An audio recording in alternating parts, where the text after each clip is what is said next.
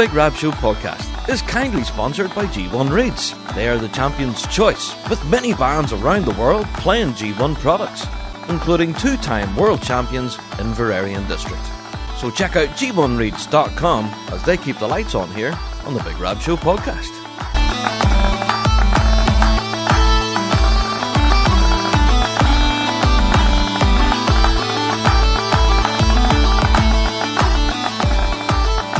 Hello there, everyone, and welcome to another Big Rab Show podcast. Yes, and we have quite a special episode of the podcast to bring you this week.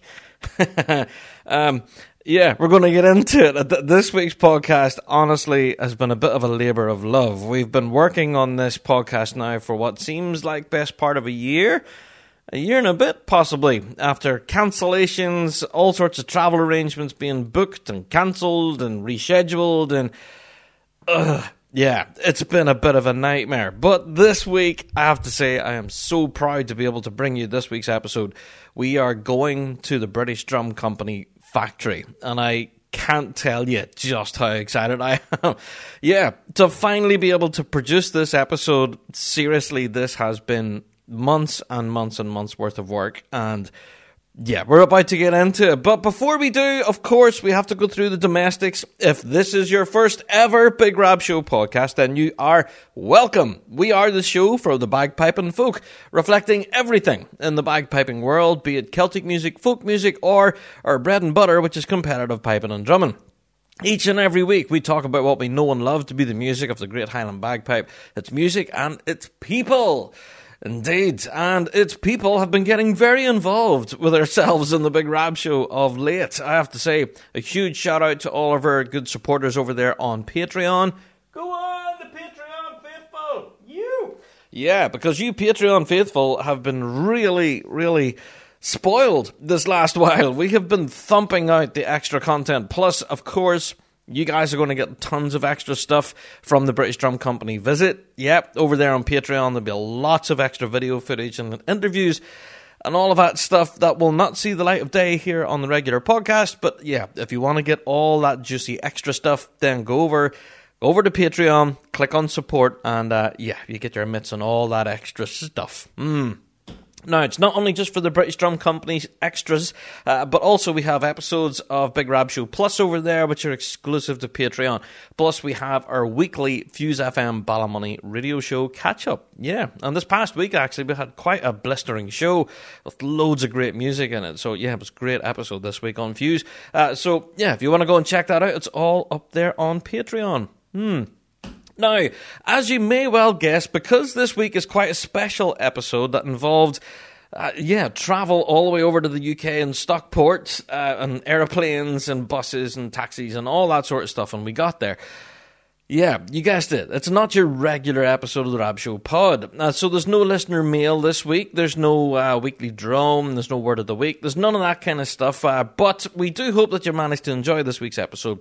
And if you are a bagpiper listening to this, then stick with it, because honestly, I know this is kind of very drummer focused this week, but we do hope that there'll be something in here for bagpipers to enjoy as well. There'll be quite a few interesting little tidbits in here that you may not appreciate the amount of effort that goes into actually making a drum.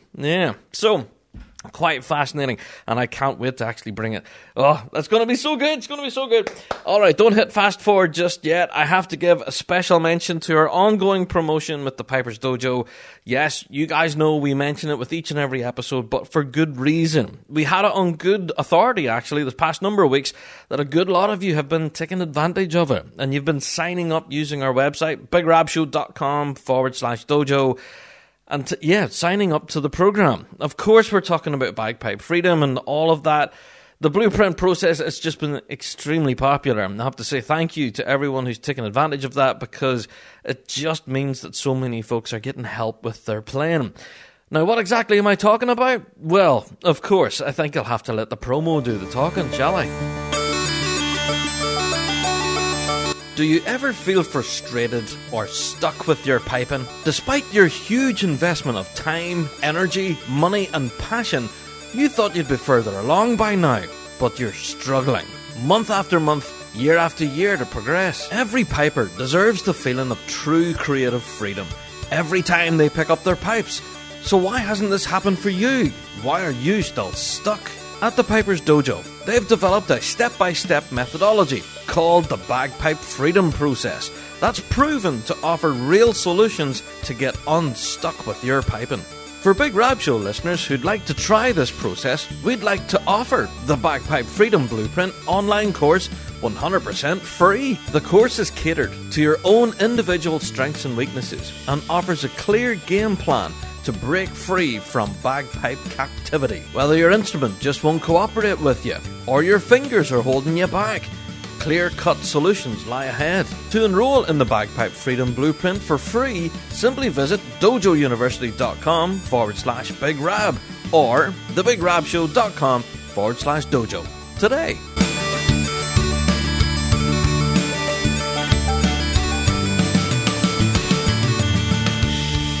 Ah, yes. Of course, our ongoing promotion with the Piper's Dojo, honestly, that's been proving really, really popular, and you guys, I have to tell you, go and take advantage of it when it's still there. It is free, so just go along, sign up, and get help with your piping. Every single package is tailor-made, so everyone's experience is individual. That's one thing I've been noting. People have been asking, well, what is it like? And it's different for every person. Yeah, because, there could be somebody having problems with tuning, some with blowing, some with actual playing, some with just maintenance in general. Thousands of different things out there. Every single Bagpipe Freedom program is absolutely tailor-made. So, yeah, go and get signed up. You'll see for yourself. And it costs you nothing. It doesn't cost you a penny, boys. All right. Like I said, there's no listener mail or anything like that this week because it's quite a special episode and we are dedicating the entire podcast to the British Drum Company factory visit. But don't forget you can send us in your listener mail at the same time and your weekly drones. Keep them coming into us and we promise we will be bringing them to a future episode of the podcast. We do these episodes every now and again. These big special episodes that we've been working on for months and months and months. And yeah, we just like to sprinkle them in there. And this is one that we're sprinkling in. And we hopefully will have future episodes that are equally as awesome, but this one is kind of off the chain.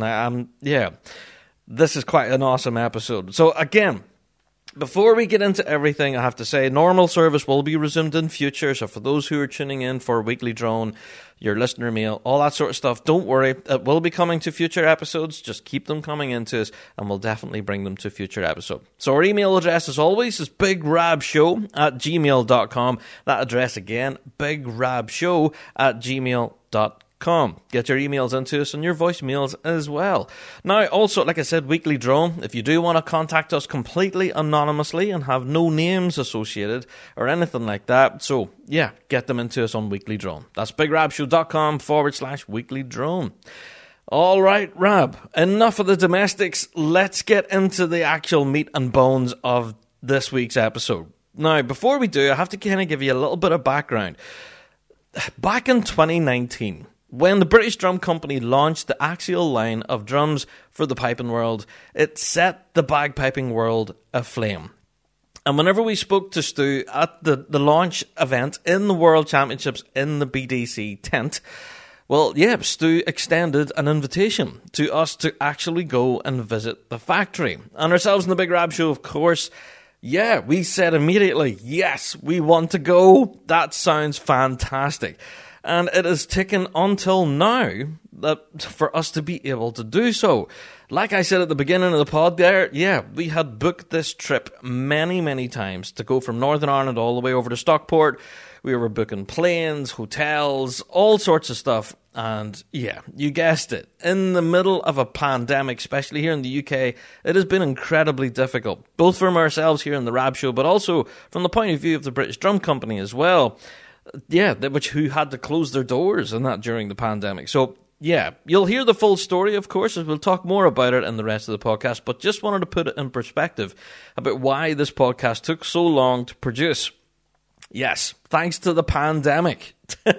That's basically it. So, guys, I have to say, thanks to the supporters on Patreon who've been incredibly patient with us, and obviously, with their continued support, really helped make this episode possible. And also to the guys at the British Drum Company, I have to say, this is incredible. The level of access that we got to the factory and how well we were looked after was simply brilliant. You're about to hear it all now, and I'll chat to you all whenever we're finished, when we have time to catch our breath. But let's open the doors, shall we? Yeah, it's time for this week's topic of the week. It's a visit to the British Drum Company. The British Drum Company is a young player in the drumming world that has established its reputation as a manufacturer of exceptional drum kits, and it's now turning its attention to the bagpiping world. The world of pipe band drumming is represented by the Axial range, launched in August 2019 with innovative features developed alongside British Drum Co. International Marching Specialist Jim Kilpatrick, MBE. The stunning Axial range was then selected by the Grade 1 Drum Corps of Glasgow Police Pipe Band for the 2020 season. British Drum Co. drums are all handmade, made by craftsmen in Stockport in the UK. The build quality and attention to every detail is second to none, contributing to British Drum Co.'s reputation as artisan makers of some of the finest drums available today. These drums are available only through approved British Drum Co. specialist dealers. For more information on all British Drum Co. products, please visit BritishDrumCo.com or follow on Facebook, Instagram or Twitter.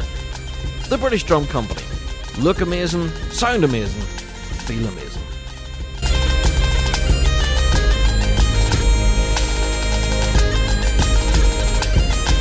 So, we are in a bit of a different location from what we normally are for each Big Rab Show podcast. Normally, I'm talking to you from my very glamorous garage.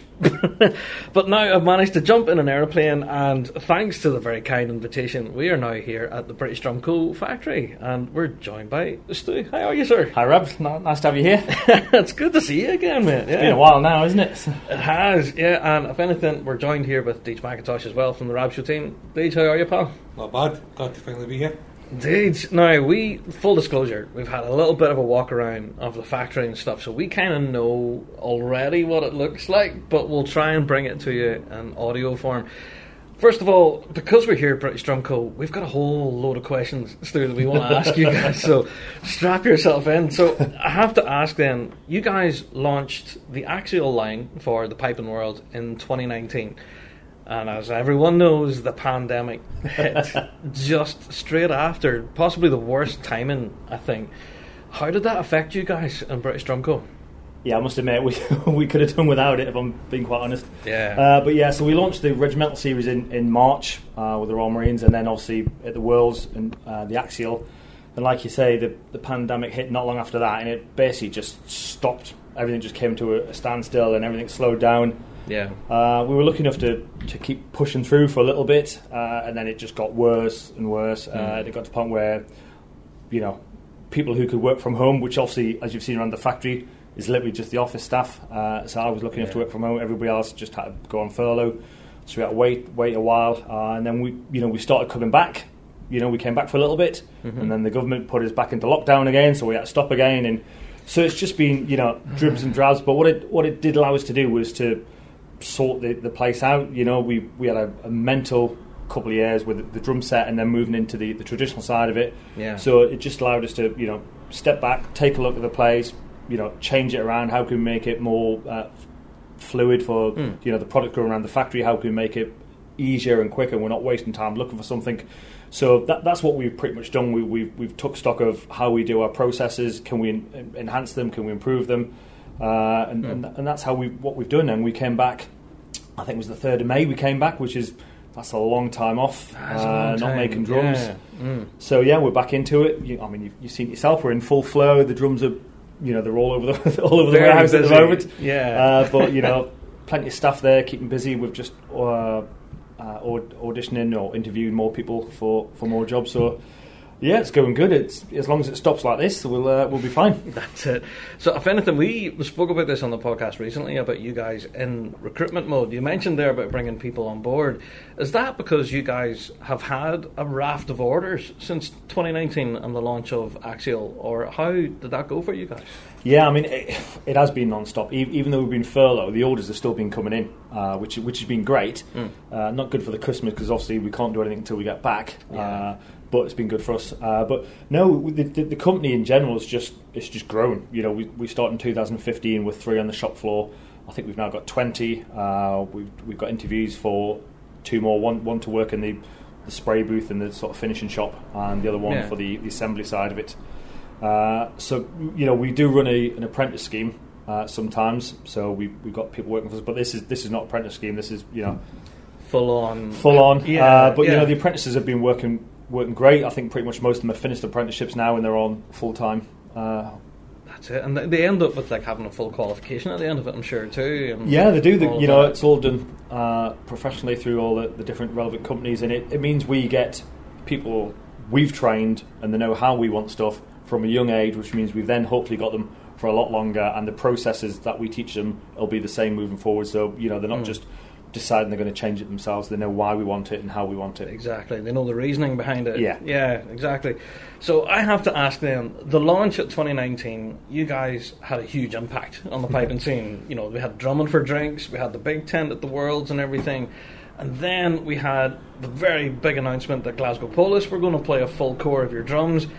We couldn't wait to see them on the grass, and we were waiting, and then suddenly, bang, nothing happened. So I have to be honest, we were concerned ourselves in the Rab Show, thinking, the worst possible time for something like this to hit. So yeah, I'm very glad that things are going so well. Yeah, I mean, it was frustrating for us because we know that you know, it's all right to have drums out there, but people want to hear the tenors and the basses, and I mean, I really wanted everybody to hear them because I know how they sound, and you know, so we were looking forward to Glasgow Police getting out, and obviously that happened. But luckily, we've got a few calls worth now, so hopefully later on this year, starting next year, you'll actually see more than just Glasgow Police out playing them, and you can hear for yourself. Oh, there you go. See, you've preempted my question. I was going to ask you: is there anyone else who's picked these up now? Because yeah, there is. I don't want to say just yet because they have it's for them to say that we're playing. You know, they choose our drums. You know, it's not like we're giving them for free. They choose to buy our drums, and it's for them to decide.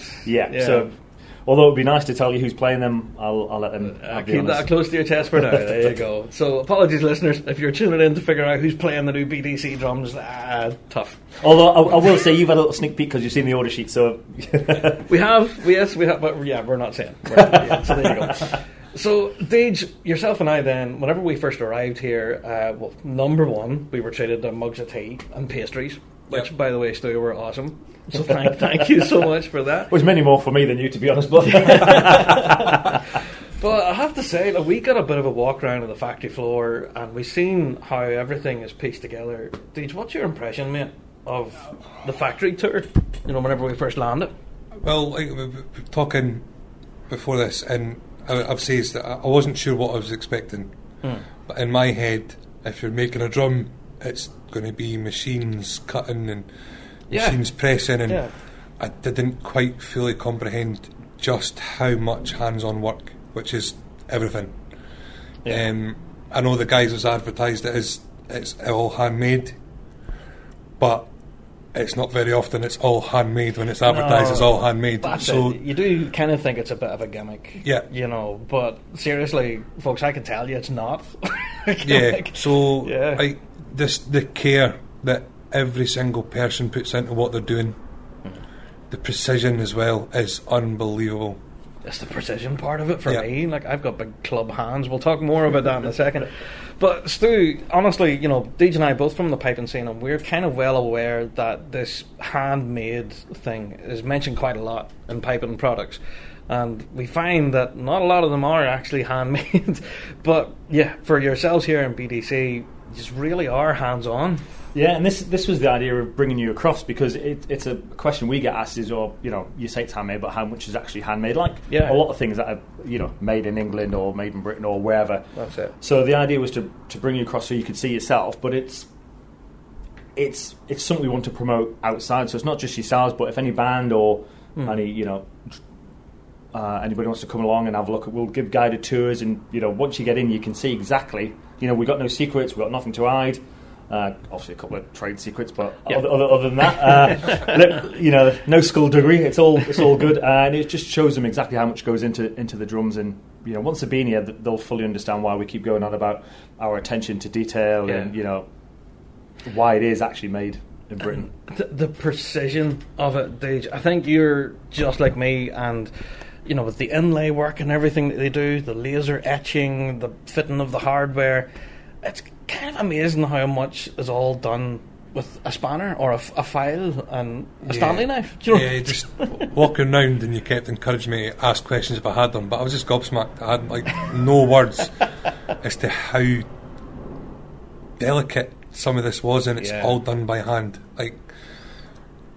It's unbelievable. Even now, I'm just a bit like.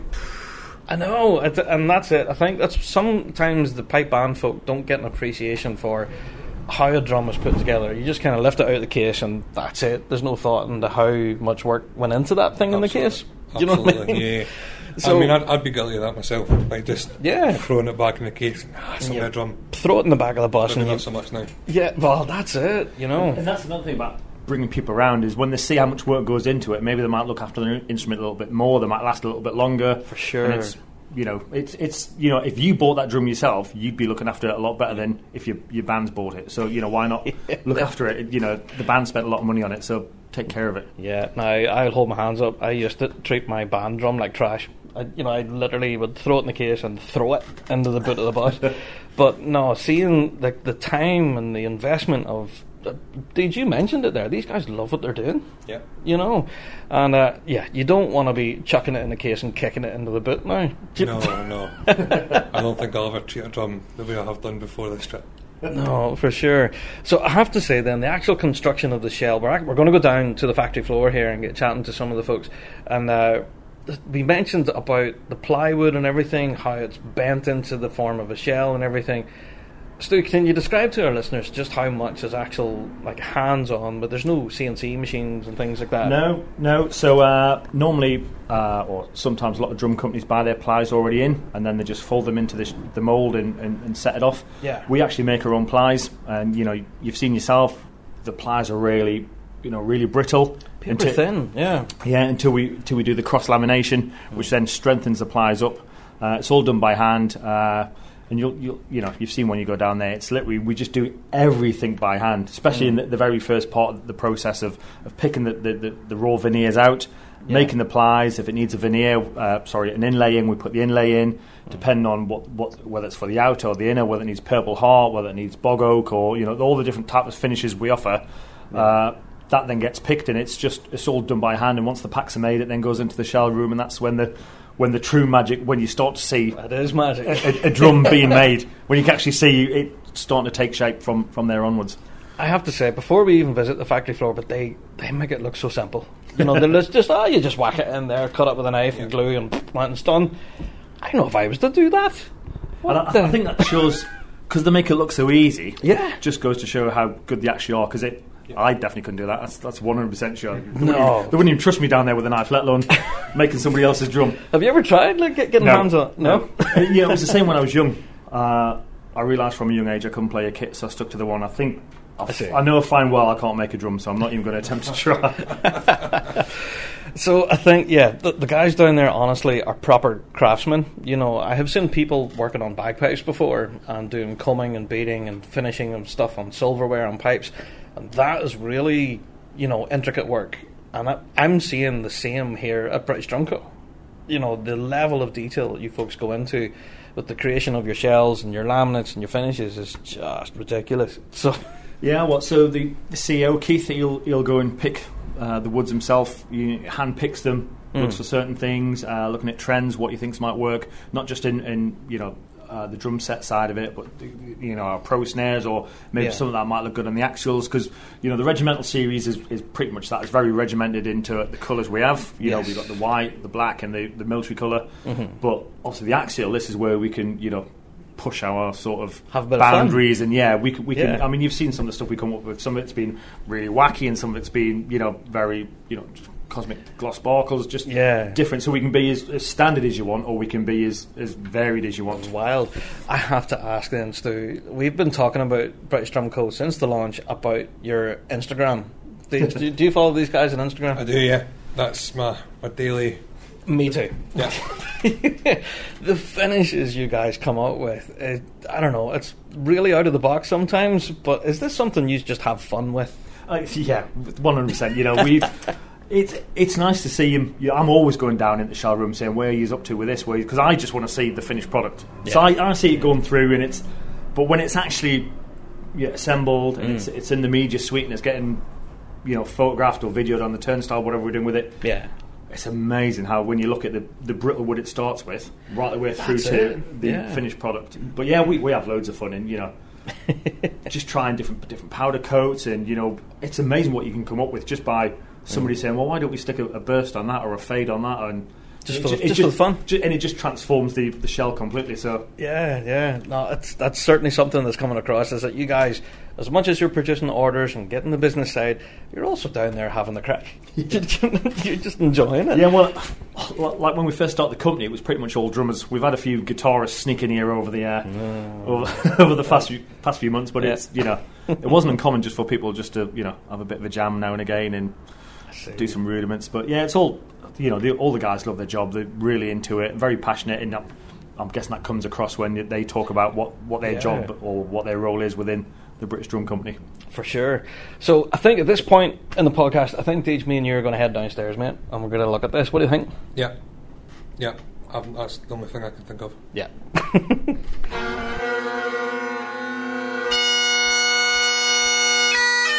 LoneStarPiper.com, your one-stop shop for all of your piping and drumming needs. Thanks to the continued support of their friends and customers throughout the years, Lone Star Piper is now the official retailer for R.G. Hardy in the United States of America. From custom hand-sewn Gaelic-themed kilts and uniforms to R.G. Hardy and Henderson bagpipes, LoneStarPiper.com has you covered from head to toe. With R.G. Hardy's extensive line of products, they have everything you need to be successful on or off the grass. If you have any questions about any of the products they carry, you can contact Jeremy at sales@LoneStarPiper.com. LoneStarPiper.com, helping champions look and sound their best. McClellan Bagpipes, from North American artisan bagpipe maker Roddy McClellan, from Euston, Scotland. They adhere to the highest traditions of Scottish bagpipe making, using the finest materials, employing bespoke design, and committing to constant innovation and evolution, including exciting new products such as the Elevation Chanter, plus restoration work on vintage bagpipes for the next generation. Check out BespokeBagpipes.com for more information. McClellan Bagpipes, born in Scotland, made in the USA. Okay, we've just came through the door of the showroom, so if you're hearing any machinery noise and stuff, it's because we're on a factory floor, so shush. It's a working factory. Now, we're straight in here to what can only be described as a library of... describe what we're looking at here, Stu. That's exactly what it is. It's a library of wood. So, like we said, we get our grade A Scandinavian birch. That comes in that's the core material. It's probably what we use more of than anything else. That's what makes the cores of the pliers up. Yeah. But then obviously we get all the other nice stuff to make either the inner finishes or the outer finishes. Mm-hmm. And as you can see, we've got everything from bird's eye maple to purple heart to sapelli, ziricotti. There's just literally all sorts. We've got the bog oak. Yeah, there's some here I've never heard of. So the bog oak is carbon dated to over 3,000 years old, which actually makes it older than Stonehenge. So we did that for a limited run of snare drums with the bog oak. Yeah, the bog oak. So you can see on the finish. You can see the brown of the wood, but you can see where the peat's soaked into the actual wood. Yeah. And that's the black side of it. So It gives it the really unique colour, really. yeah, and we've got all sorts. We've got really strange finishes that look like material. Like I was going to say that looks like carpet down there. yeah. or So a our executive cloth. finish, it's like a pinstripe. Yeah. So you'll see some of that as we go further around. That's being made into shell and hoops. So it's quite a popular finish. And there's some finishes we've got in and never used because it didn't look right. So we'll just keep them until something pops up that we will use experiment it for. with it. And, But yeah.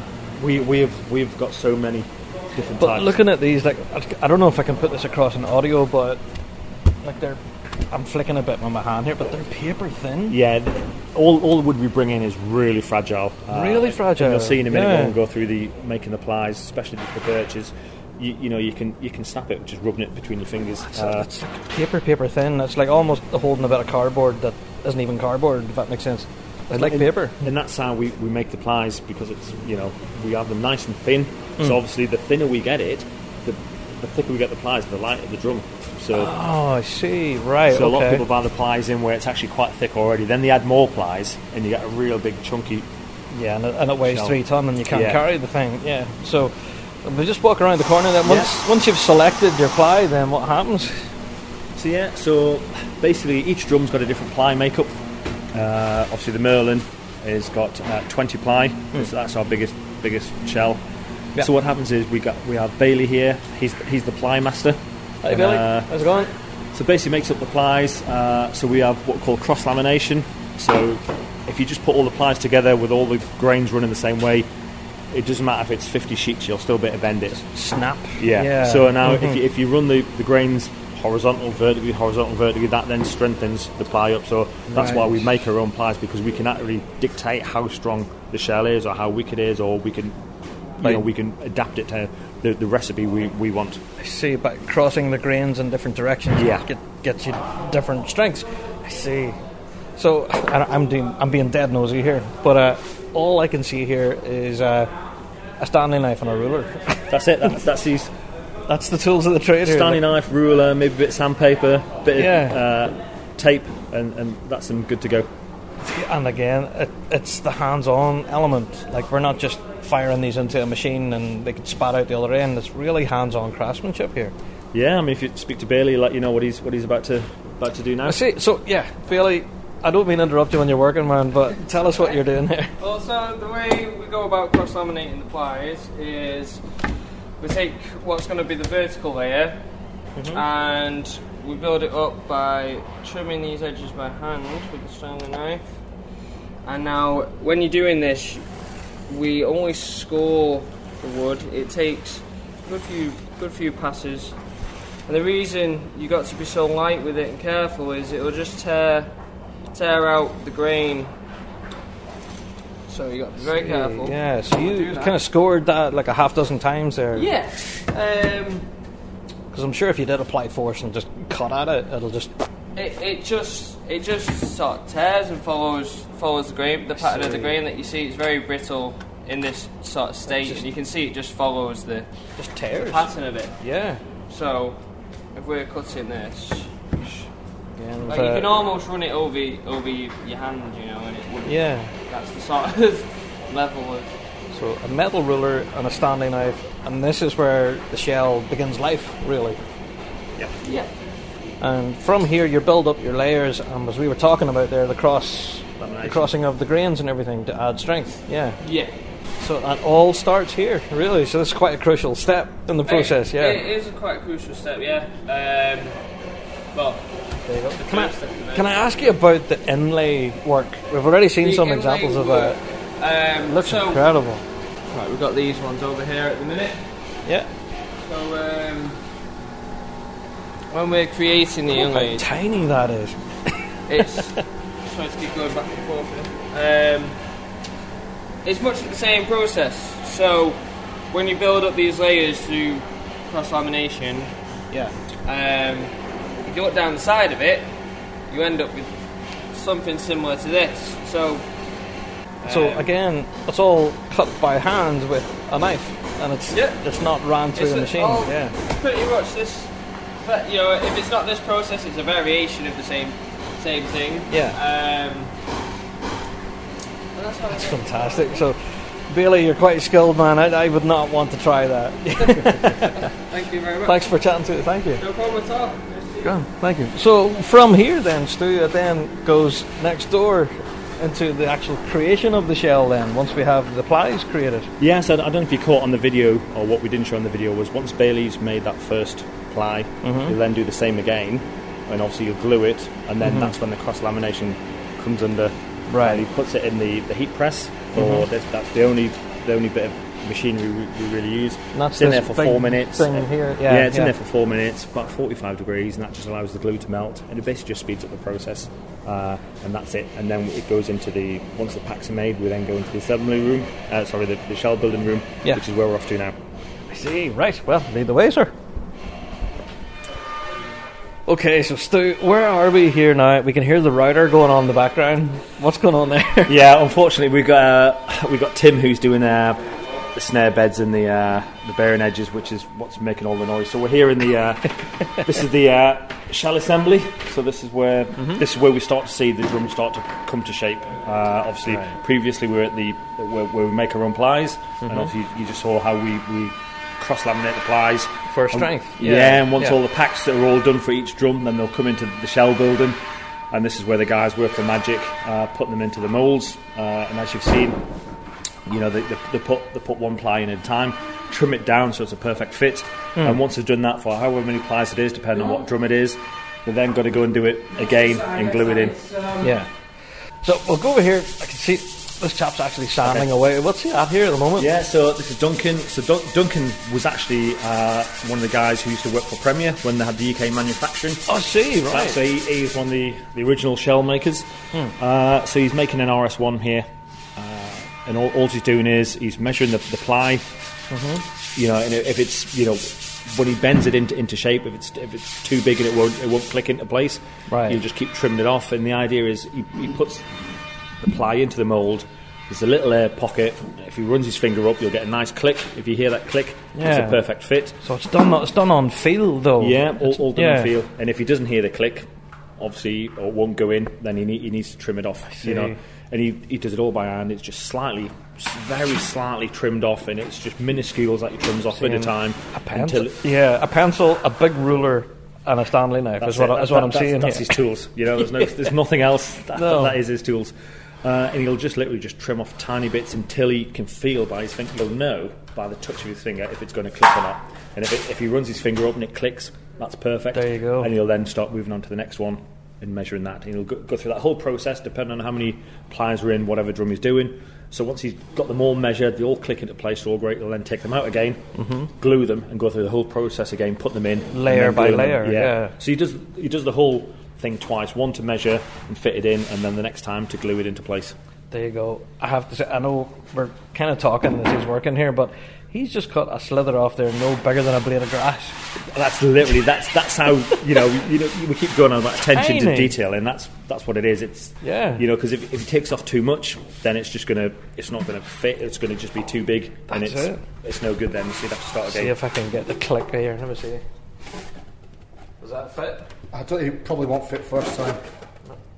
No, I need to take a look. As you can see, so because he can't click it into place, it takes it off, remeasures, trims it down again, and then he'll just keep going through that same process until he runs his finger up. You hear it snap in, and that is a perfect fit. He doesn't get any, you know, that is it. It's solid in then. That's something a machine can't do. It's all done by hand because do you know what I mean? You know, each layer's got to be a different size. You know, you can't just cut them and just fold them in. So this is, you know. Well, that's it. The wood is a natural product, and it takes you to kind of work with it with your hands to get that kind of a finish. Every wood acts differently. You know, the grain affects it. There's a whole different issue. You know, wood's very unreliable, and you know, not every ply is going to be exactly the same. So you know, having your eye and how it feels and how you cut it, and it makes a big difference rather than just trying to do it all on a machine. Sure. There you go. Second attempt. No pressure.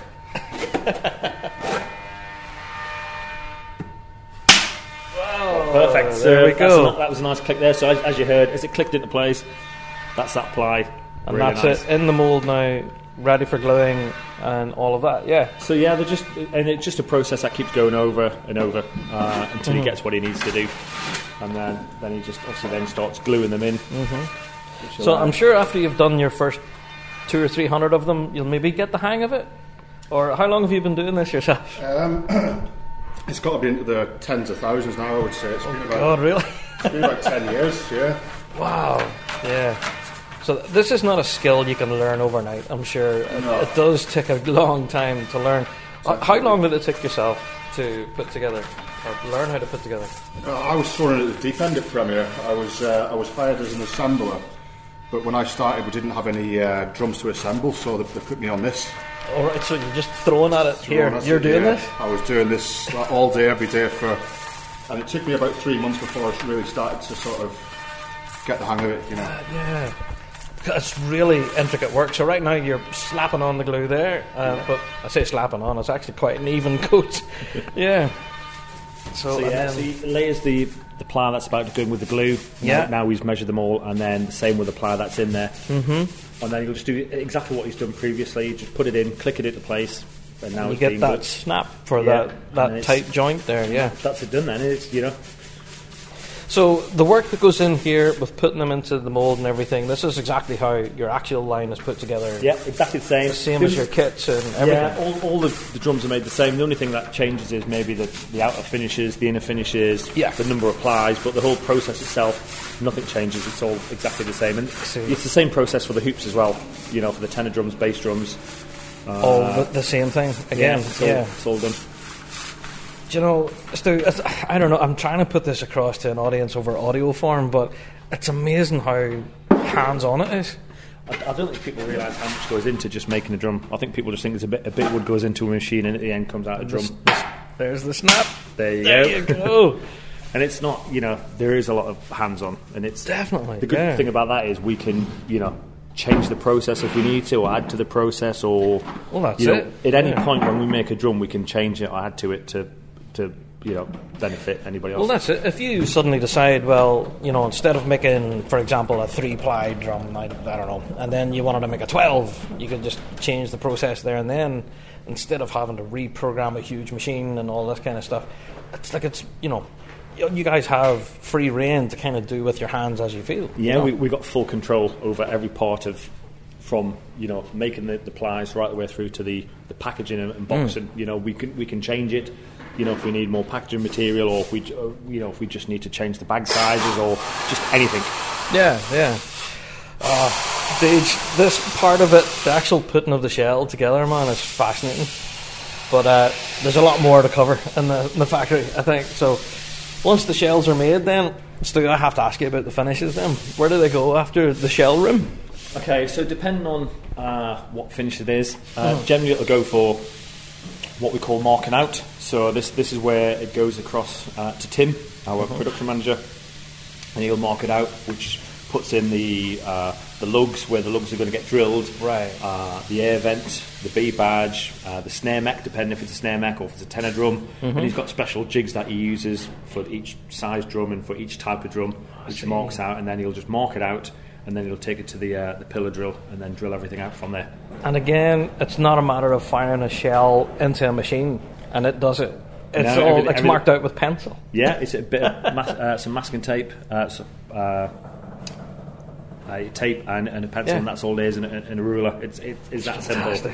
Yeah. And then once it's been marked out and drilled, you've also got to get the bearing edge put on, which we sort of heard in the background a minute ago. That's quite a nice thing. And then the snare bed, which is all done by hand with a file as well. That's it. So can we see that part of it then? It's just through here. Yeah, well, thanks. See you again. Cheers, Duncan. Cheers, Duncan. Bye. Okay, so back out of the shell rim. The bass drum just been.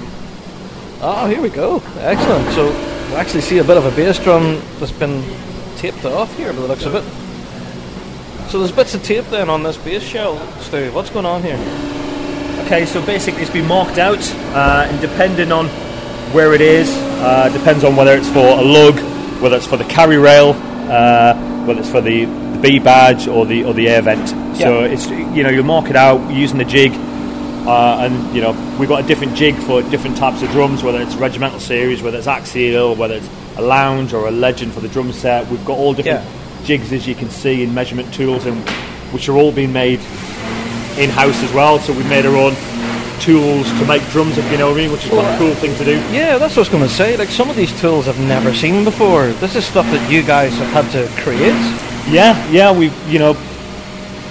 there's no actual tools you can buy to make drums, so you've either got to make them yourself or try and find people who've had them before, who've had theirs made. So, because we've got a CNC machine, it was easier to make our own tools. Make it in-house, yeah. So this bass drum is sitting on a bit of a jig that you guys made, marked out, and then it goes from here. Now it's all covered in pencil and masking tape. It goes over here to these drilling machines just behind us. Yeah, it's all done by hand. So as you can see, if it's it's got the tape on, so it's all been drilled out and it's ready just to be drilling. It's been marked out, I should say. Yeah. And he'll just take it across there and he'll drill the holes. And once the holes have been drilled, the shell's then ready for the bearing edge and the snare bed. Now, the bearing edge. I remember talking to you about the bearing edge in 2019 when the Axial launched. Can you tell us about how the bearing edge is made, or is that a bit of a trade secret? No, we've got the, as you can see here, we've got the bed of 1,000 cuts, which tells you all about the machinery, about what we use. But yeah, it's a router, and we basically just put the shell on, and we just work our magic on it. Bearing edges can be roundovers, 45 degrees, reverse bearing edges, so... Yeah. There's more you can do. It's not just a case of putting a bearing edge on. It depends what you want it for. We can adapt it to help produce your sound, whether you want a really harsh projection or whether you want something a bit more mellow and a bit warmer and not as hard. Yeah, so you can kind of customize it. Yeah, there's all different bearing edges you can use. Generally we just use a 45 degree, but if somebody wanted a specialist solos drum for playing indoors, then we could do something like that. See, that's interesting. And even at that, I have to remember the bottom head on the Axial drum had like a vented kind of bearing edge. Yeah, from what so I remember. that had the what we call the end circle. Yes, that's so it. Yeah, that's been adapted now. We've still got the end circle. We've changed it slightly.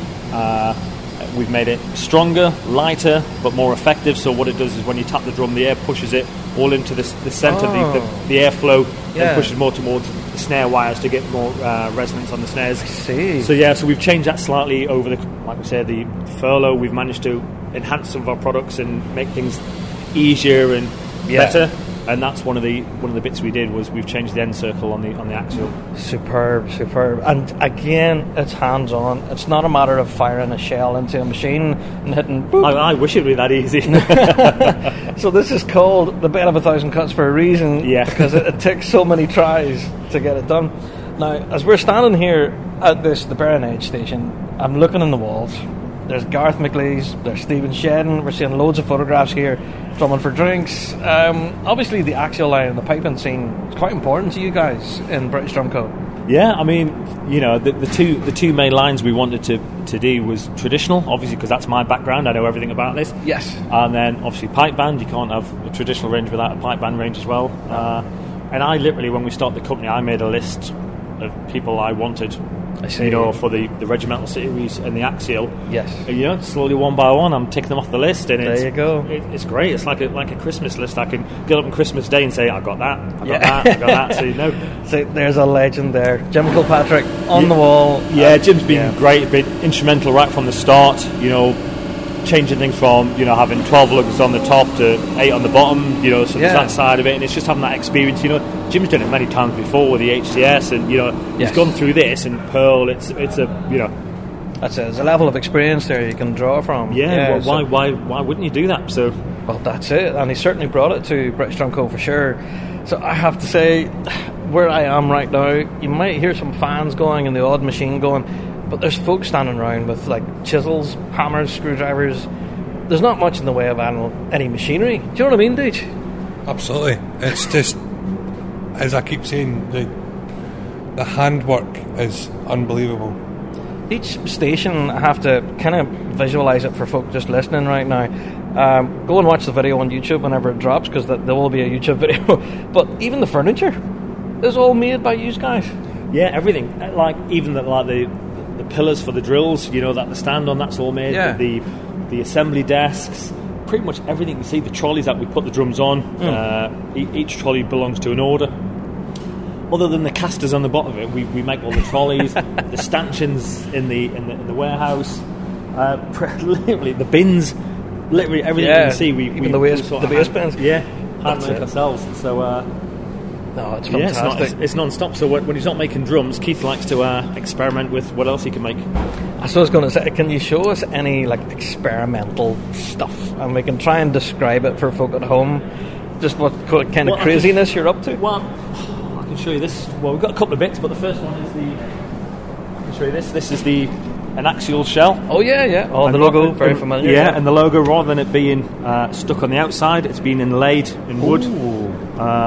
So you've got the inlays going up and down it, which you've seen in some of the bits earlier on, and then we've got the actual axial logo, text, but it's an inlay. It's not a. So it's inlaid another bit of wood. So it's not just there's 3 different sections there. So that's amazing. Once you sand it down and put a bit of stain on it or a burst, it looks really nice. So there's that. Fantastic. And as you saw before, we got the new hoops for the tenor drum and bass drum. Oh yeah, you were mentioning these earlier when we first had a walkthrough. So we've slightly changed the design of them, basically to help produce a stronger hoop and a stronger shell, and to stop the going out of shape. So normally when you put your head onto a bass drum or a tenor drum, your hoop then sits on top of the ring, the silver, the steel ring from the head. One, I never really liked seeing that. You spend all that time and money customising drum, and then it's got this horrible silver line. So we've recessed the hoops. So now when you put the hoops on, that sits over, so you don't see any of the silver ring.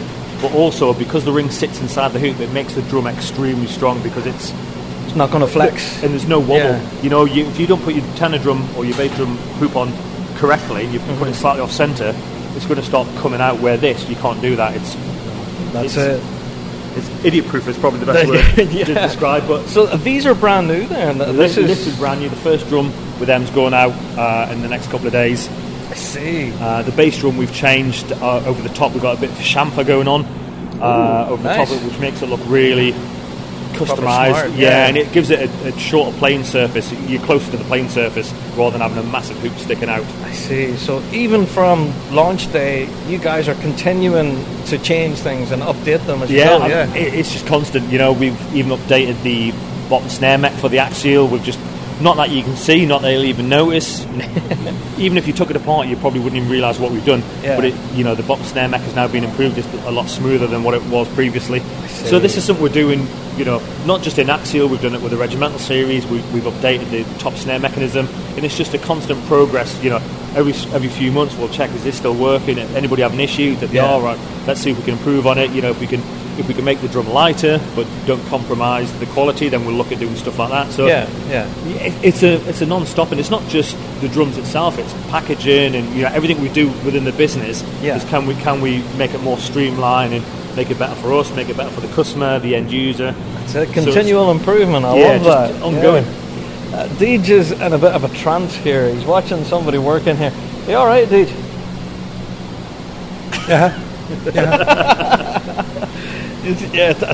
I'm finding myself doing it too. You're watching these guys work, and it's fascinating because they make it look so simple. You know what I mean? You've got Mark over there who's working on some special bits and pieces, as you can see, which obviously we can't talk about on air. But no. So he's doing that. So there's a lot of stuff we do in the house that people don't even realise we do. And make it look so simple. And I know if I was to go over there and try it, you might be billing me for the damage it would. So we'll make a lot of products that people don't even know we make, and obviously that's just one of them.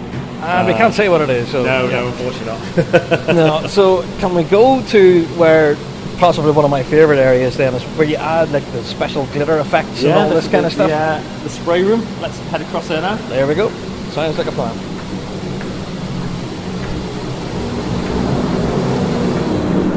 Wow, there's a lot of machinery.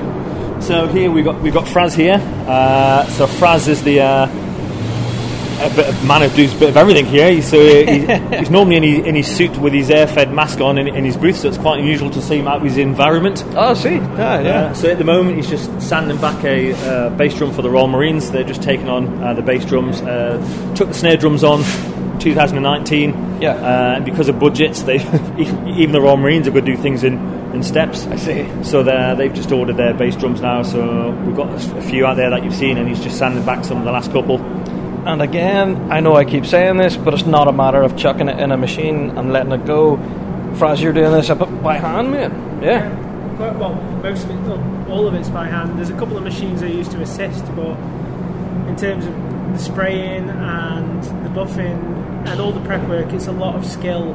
It's not just chuck it in a machine, press a button. No, yeah. It's all skill based. Yeah. There's definitely a bit of craftsmanship in here. Yeah, so I don't know about you, but I have 2 club hands, and I'm not a craftsman by any means, but do you ever have the fear that you're working on something that you might screw it up? Oh yeah, every day. Yeah. That's it. It's scary. Yes, sometimes it's very scary. You just have to be really confident when you start a job that you know it's going to go right. That's the main thing. But yeah, there's always a bit of fear, and I'd be lying if I said there wasn't. Well, that's good. That's reassuring, if nothing else. Yeah, thank goodness. But as well as the spraying and everything, you all guys do powder coating and that as well here for the hardware. Yeah. So as you know, the Axial comes with powder coated options. Yeah. So Fraz is always covered in either blue or black dust or different types of flex. So, but he also experiments a lot as well with different types of powder coats, so which is where obviously you've had a sneak peek of some of the finishes that are coming up for the drum set side of it. This is as well as doing the actual jobs, we do a bit of R&D, which Fraz can help us out with. Which is where you boys just have fun. You're just having the crack. Can we have a wee peek in through the spray room door here? Is there anybody in there? I don't want to interrupt anyone if they're working, but I don't know. We're going to point the camera in through there. Deej is our intrepid cameraman. But there you go. So for those of you watching on YouTube, you'll be able to see that. So apologies for all the machinery noise and whatnot, but it is a factory floor, so there you go. Superb. So we'll maybe make our way with a little bit less machinery noise, so we're having a bit of a yarn. So where's next then? Alright, thanks man.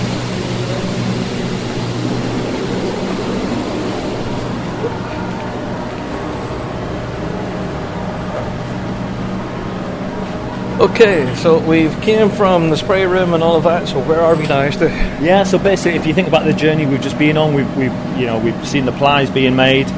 We've seen the plies being made into a shell. Yeah. The shell has then been marked out. They've been drilled, bearing edged, snare bed, and then depending on what finish it was, it's then gone into Fraz, who will spray it or powder coating. Mm-hmm. And then once it gets into here, this is the assembly room. So this is pretty much when you really see it turning in, it goes from a shell into a drum. Yeah. So this is the assembly area. We've got a few guys in here, some working on marching, some working on kit. Okay. Let's come down and meet John. Yeah, I'll walk down here, yeah. Okay, so I can see a shell here with various lumps of hardware now being screwed onto it. Yeah, so that's our Legend series. We do 2. We've got a Lounge and a Legend. So this is John. He's our main assembler guy. How you doing? He's in charge of this area. So John's been doing it for quite a while now, and he's. So how long have you been here, John? I've been here about 3 years. Yeah. Wow. Yeah. There you go. So quite a bit of experience of putting these together, then. Yes. Yeah. It's almost doing my sleep at this point. Yeah. That's it. So with that in mind, then, is there any one particular drum that you particularly enjoy putting together? One particular one that I like putting together. I really like. Sounds a bit silly, but I enjoy putting together sort of concert tom size drums, so I like the smaller ones, like the 6s and the 8s and the 10s. The small, yeah, because I just think there's. I don't know why. I think we're so used to building ones that are of regular size. When an order comes through for something different, miniaturized, it's intriguing. I love putting together, getting rid of the Axial, especially the tenors and the high tension stuff as well. Yeah. When they come together, because as Stu said a moment ago, this is where everything really comes together. Yeah. So Well, that's it. It stops being a shell Yeah. now, and it actually starts looking like an actual drum. Yeah, this is where the identity of it changes. You know, you can see it building up, but this is where it really takes a turn. Yeah, yeah. When you get the heads on and the hoops on, and you just see it all together, it's That's great. it indeed. I have to say though, John, that looks pretty tricky. You know, getting the right shell with the right bit of hardware put on correctly. Yeah, it's, there's a lot of procedures and stuff that sort of have to, if you're sort of not aware of it, or you aren't sort of, so there's lots of little tricks and cheat codes that you got to know. I see. to get There's a knack ahead, to it. Yeah, really. Yeah. Lots of little, So weird now- little tricks. Yeah. As I'm sitting, we're standing here now, I can see a lot of, again, more tools that have been made in-house. Like a lot of these jigs and stuff that this is all sitting on, turntables and such. That's all been made here. Yeah, Keith, he basically decided that when he was making the drum, what would he need around him, and it's like the docking station for the SS Enterprise. It's just, it's there ready to go. So we've got a couple of lazy Susans, so he's not having to keep lifting the bass drum up to turn around, and You just spin it round on this spin everything down. So literally, yeah. you've got everything you need on hand, and you just keep going until And it's time to go home, pretty much. again, it's all hands-on. I keep saying this, but you don't just fire a shell into a machine and zip, zip, zip, all the hardware's on. John's here with a screwdriver, some power screwdrivers, impact drivers, getting them done by hand. Yeah, and it's everything from just putting the lugs on to using a tiny little Allen key just to put the B badge on, and make sure you got the right backing behind that as well. Because we have different backings for different badges, and That's right. Yeah. so there's all different things to think about as well. Certainly, and that's one of the things I've noticed from some of the actual shells that we were looking at. They have personalisation on the inside of them, some of them.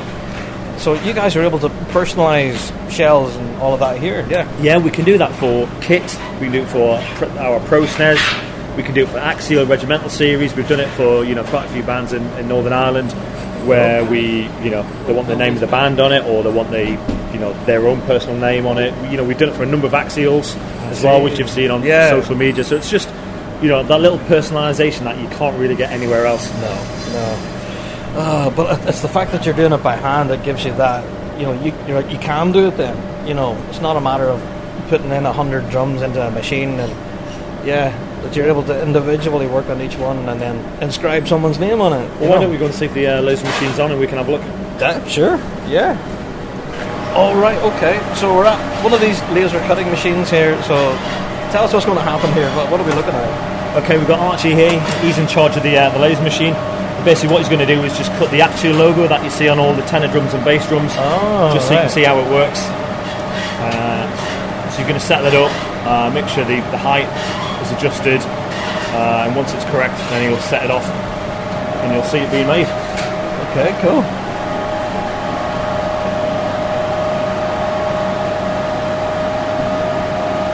So all the badges for all the drums are made in-house, along with the washers, the vents, everything's all done on this laser machine. The smallest, tiniest part is made here. That's the thing, Yeah, and a lot of the stuff we don't throw away. So if we've got any birch that's left over from drums, we then use them for the inside of the drums for the washers or the sticker badges, which I'll show you in a bit. So here we have the machines working away here, but it's practically silent. So,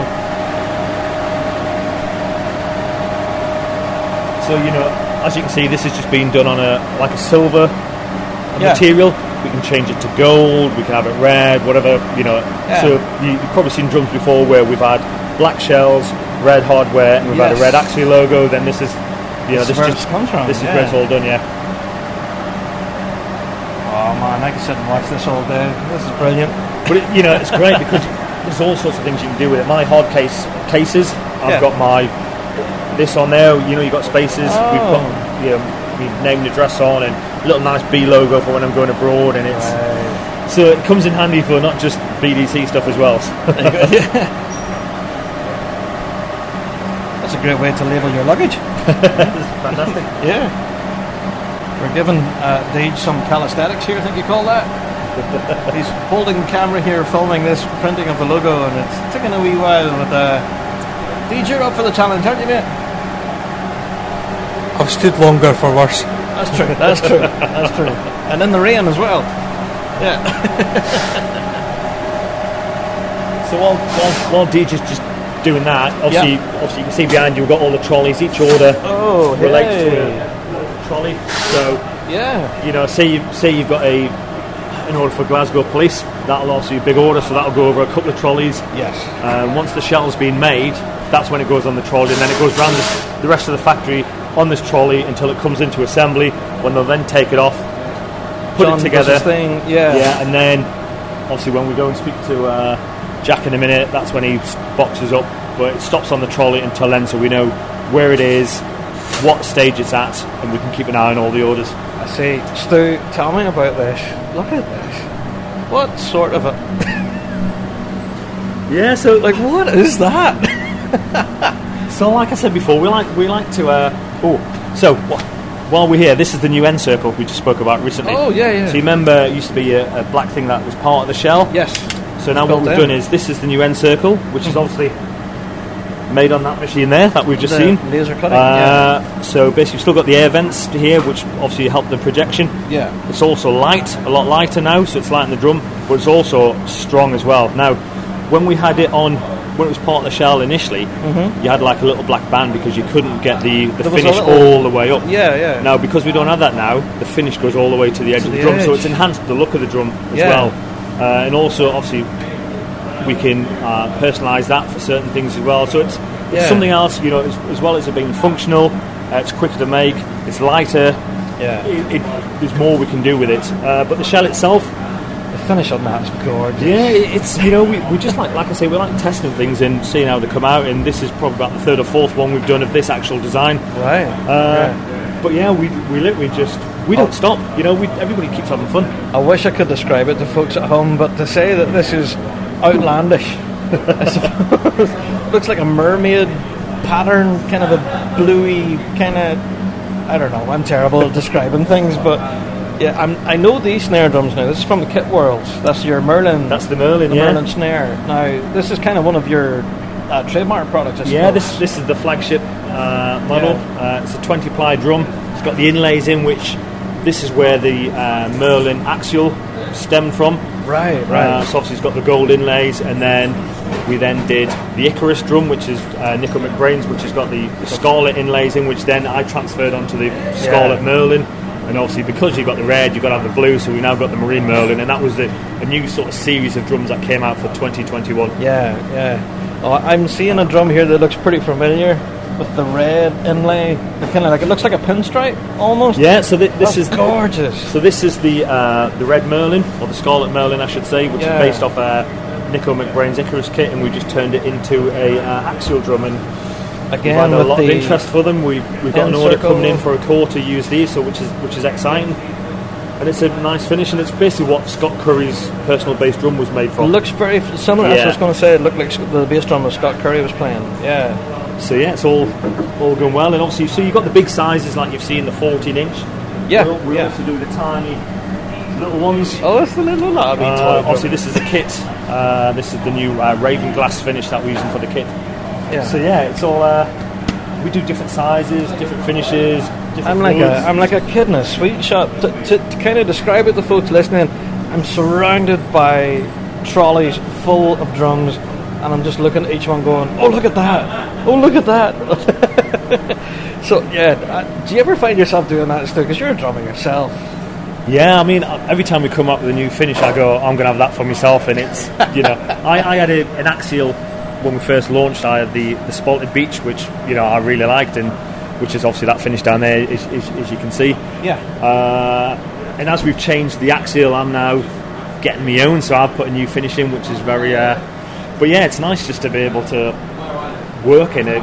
I've been in the industry, drumming industry, so when I left the Marines, it was nice to still be involved in it in some capacity. Although I've left the Marines, I'm still connected with the Marines because we still talk to them, but I'm also still in the drumming side of it. So Sure. No, it's great. I love it. So tell me then, what right behind me is we have a bit of I think I'm going to call them pigeonholes. Yeah, all the way up this wall, and it's all full of. Get one out. That's the famous. Yeah, so this is what we call the X-frame. X-frame, which is, if you look at any cage system, you have the down tubes. Yes. So we've got 4 of these on each, and this is what we call the X-frame for. obvious reasons. So these are all in these pigeonholes ready to be powder coated. We've got some that have obviously got orders that have been powder coated. And there's some white ones here. Yeah, we've got some white ones here. That's for the Phantom range, which is we launched last year, ready for this year. So it's you an can all white axial. Yeah, you can basically pick any colour, and if you can powder coat it, that'll be the new finish. Yeah, we can do anything. We can customise, this is what I was saying from the start. We can customise at any point during this process. So if you wanted a different colour to everybody else, if you wanted like orange hoops with gold lugs, and we can do whatever you want. Yeah. We spoke to Fraz earlier on. He did a kit for Bastille, which was rainbow colours, and each sort of segment had to be sprayed individually. That was a big test for him. But that's a job and a half. It's incredible. So they're all pigeonholes full of the X frames, all the hardware, the claws, the channel lugs for the tenors and basses, and then next to it we've got basically the regimental series section as well. So you got the feet for the tops of the drums. And all sorts of nuts and screws in fitting and fixtures. Yeah, there's loads here. Bits of everything. So I'll dip my hand into a handful of lugs. I don't know. It used to be that you could very rarely get spares for any pipe band snare drum out there, but you guys clearly have quite an inventory here. So if there is anything ever wrong with your product, you guys could here you go. Here's some new tension rods. Yeah, I mean this is it. This is the after sales we keep going on about. One of the issues we found was people couldn't get spares. From different manufacturers. You're always taking 12 months just to get the snare wire in. This is the sort of stuff we stock all the time, and if you're short of bits, you just speak to your dealer and they can get them in. That's it indeed. No, looking at this again, kid in a sweet shop, just want to fill my pocket full of tension rods and take them home. We'll be frisking you before you go out.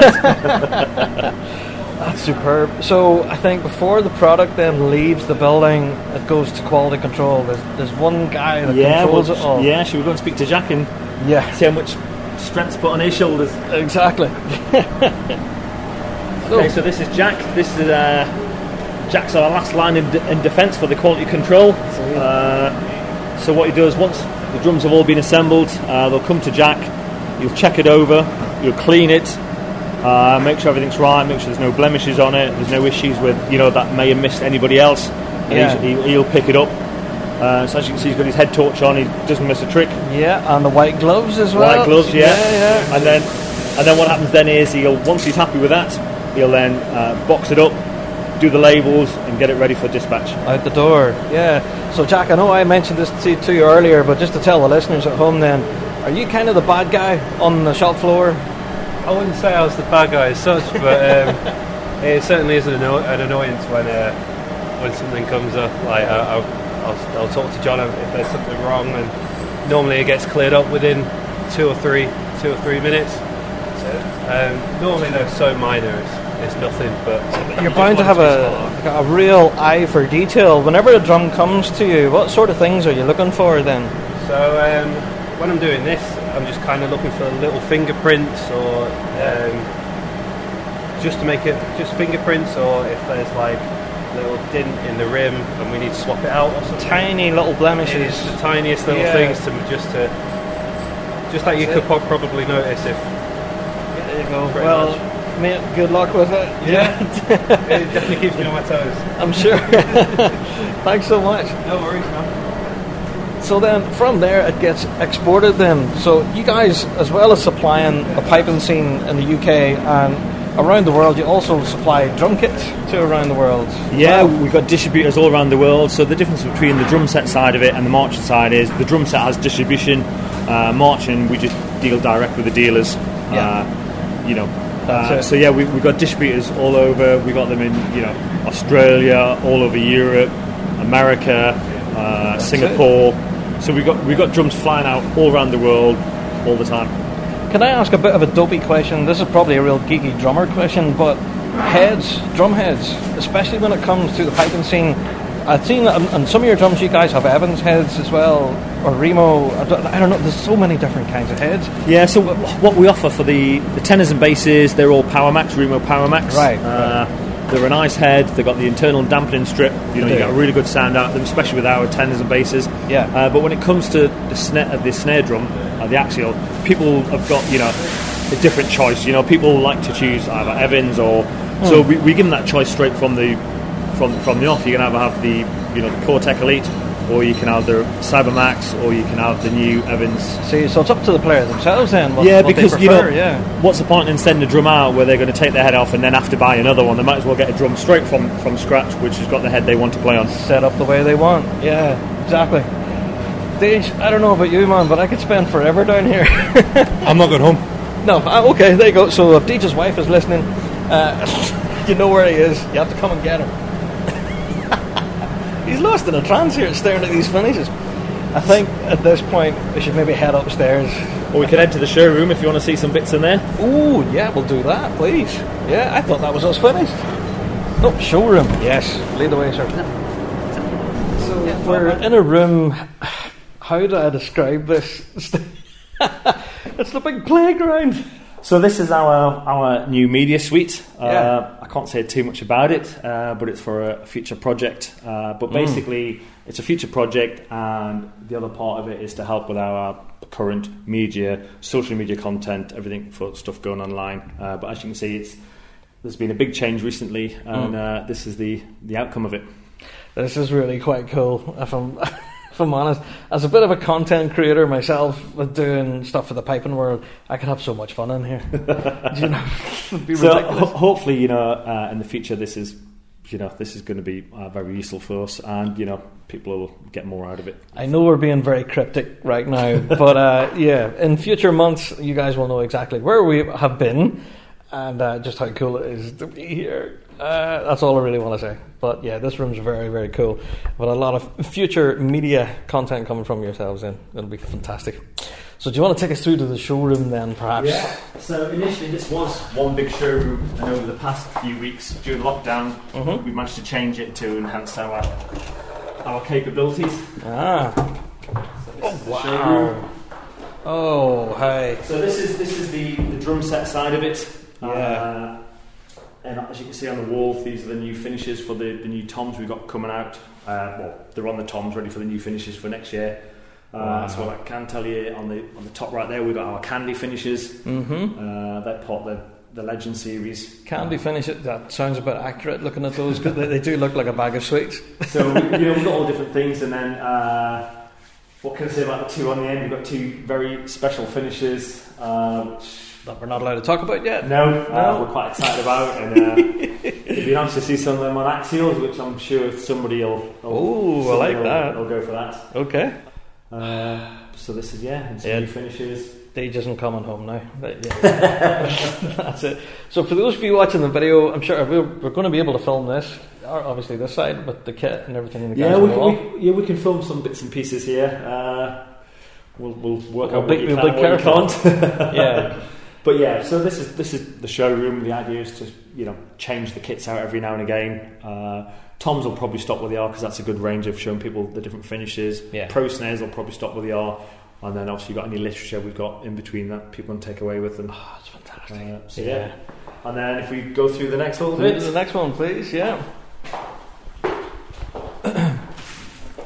Now these look a bit more familiar. So this is just a little area we've set up for the marching side of it. We've got the Regimental series, which are obviously were taken on by the Royal Marines. So we've got a couple of tunics here from the Grenadier Guards and the Royal Marines with the different drums. And then we've got some axials on the wall, big mural of the Merlin axials we spoke about in the with the inlay work and everything. Yeah. Stu, they look amazing. So like I said, we've got some of them going to a course, so that's interesting. And then obviously we've got an axial down here at the bottom. The old workhorse. There you go. Oh, that's it. That's basically just a cosmic blue sparkle, matching X frames and polish tubes. So beautiful. That's what we class as a standard drum. The Ultra range is still a standard colour, but if you want a fade or a burst on it.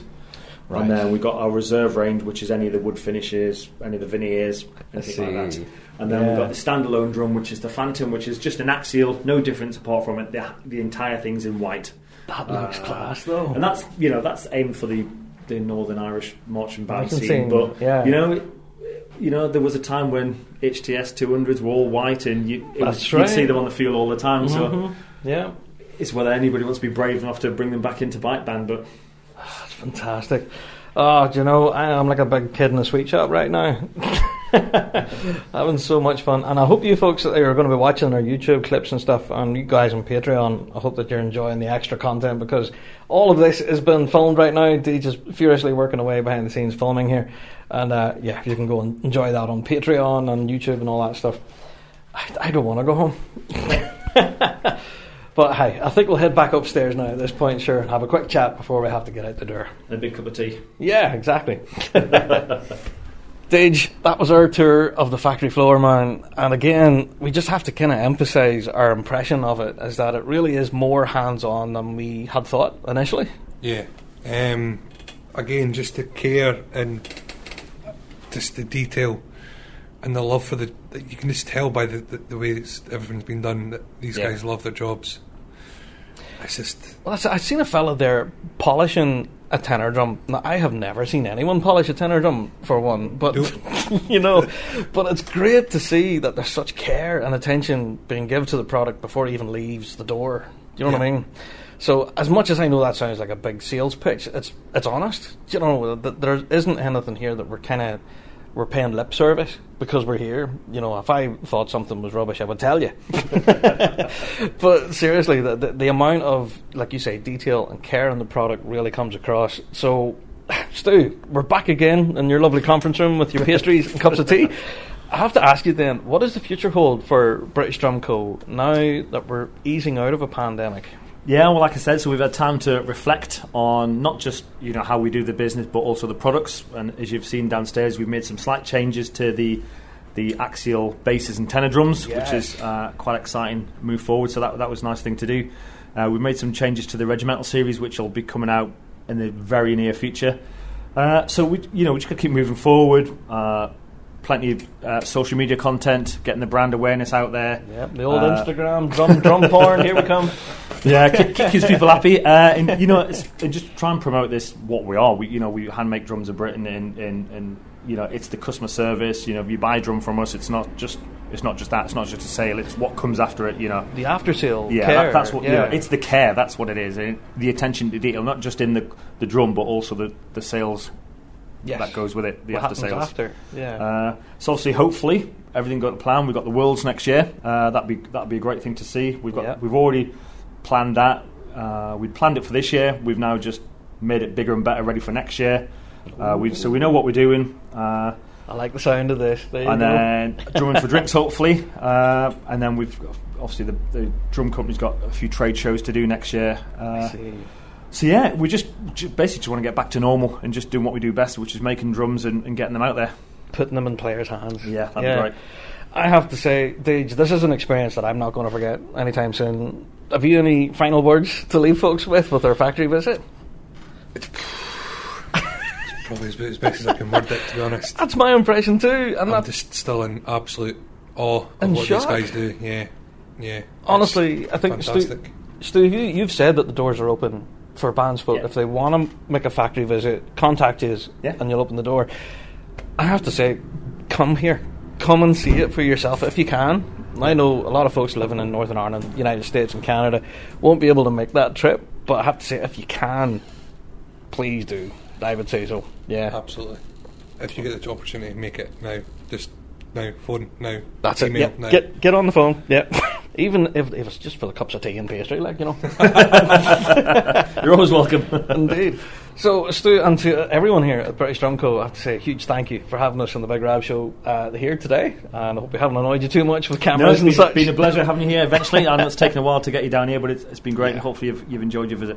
Indeed. And if you're supporting us on Patreon, you should go and check us out, because there's a load of exclusive stuff that didn't make it to this week's pod. We'll keep that to yourself, but that's for Patreon only subs. So, Stu, Deej, thanks so much, guys, for joining us this week. Thanks very much. Cheers. Take care.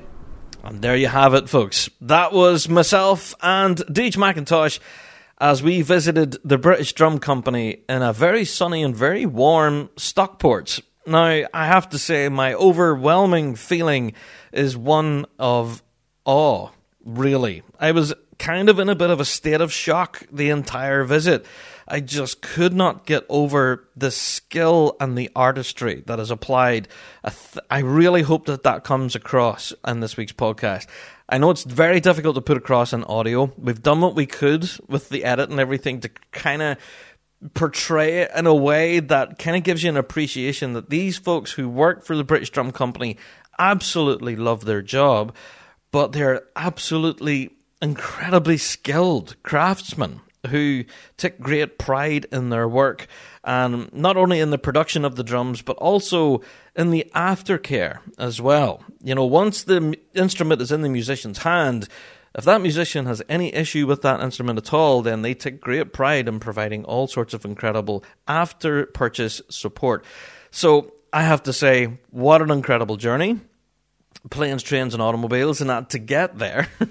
But also for the amazing hospitality for everyone there at the British Drum Company. It was simply fantastic to be given such access and, you know, be able to see it firsthand. Now, of course, you guys may have heard in the podcast that there will be a video of this, and there will be video footage available of this visit, which will be available to our Patreon subscribers early. However, the video isn't ready yet. We literally have hours and hours and hours of footage, so we will do what we can to edit it down to actually make it make sense, if that makes any sense. So yes, we're going to edit together the video as best we can so it makes some sort of coherent sense. And yes, you folks over there on Patreon will get early access to it, and that's where you go. And then other than that, you have to be subscribed to us on YouTube. So that is about to drop, hopefully, in the next coming weeks. So yeah, go over there to Patreon, click on support, and you guys will get access to loads of extra stuff that haven't reached this week's show. There's interviews that we didn't bring to the pod that will be up there. There's all sorts of behind-the-scenes photographs and, you know, all that sort of stuff. It's all going to be on Patreon, folks, I have to say. So there you go. Go and check that out if you do want to get some extra info. All right, guys, that is it for another Big Rab Show podcast. I have to say a huge thank you for downloading this week and each and every week. And if you haven't already, please do subscribe. So, yeah, each time I upload another one, you'll get a bing to let you know one's been uploaded. Now, don't forget to tell your friends about our wee show. Yeah, we talk about piping and drumming each and every week. And, yeah, we've got some quite incredible podcasts in the works. Yes, this one has been absolutely stellar. And again, I have to say a huge thank you to all the guys at the British Drum Company there. I think, yeah, if I had a hat on, I would take it off, and thank you. It was absolutely incredible, and an experience that I will never forget, and I'm sure one that Deej will, I think he's still trying to get over it at the moment. I'm not actually sure if he did make it home. So Deej, if you're listening to the podcast, mate, let me know if you made it home. Because, yeah, he was threatening quite a lot. I'm not going home. I'm staying. I think he was going to have a bed made up under the conference table. Quite funny. There you go. All right, guys, I am out the door. Again, a huge thank you to the British Drum Company. If you are interested in any of the products that they've mentioned in this week's podcast, then definitely check out their social media. And, of course, all of their incredible postings on Instagram. Whew, yeah, and yeah, go and check out the Axial range. Yeah, you will not regret it. The level of detail and craftsmanship employed in making these drums, second to none. And yeah, definitely worth a visit if you are thinking of purchasing a new drum for your pipe banding. All right, folks, we are out the door. Enough of an outro. I better go. Thank you all who enjoyed this episode and each and every episode. Please do send us in your listener mail. Let us know if you enjoyed this episode or not. And yeah, our email address as always is bigrabshow@gmail.com. Or of course you can contact us on all social medias and of course our Patreon. Indeed. All right, folks, we will see you all on next week's podcast where again we have quite an interesting topic of the week to bring you next week. Again, another possibility of another special episode that we've been working on for quite a while will possibly hit the air next week if we can get it all together with a bit of luck. So, yeah, we'll get to it. Oh, don't forget, the Big Rab Show beer tent is happening on the 14th of August. Woo! I might have mentioned it once or twice, but yeah, keep an eye out for that. All right, I have to get that wee plug in just before I go. All right, guys, I am out the door. We will see you on next week's podcast for more bagpipe in action each and every week. Until then, all the best.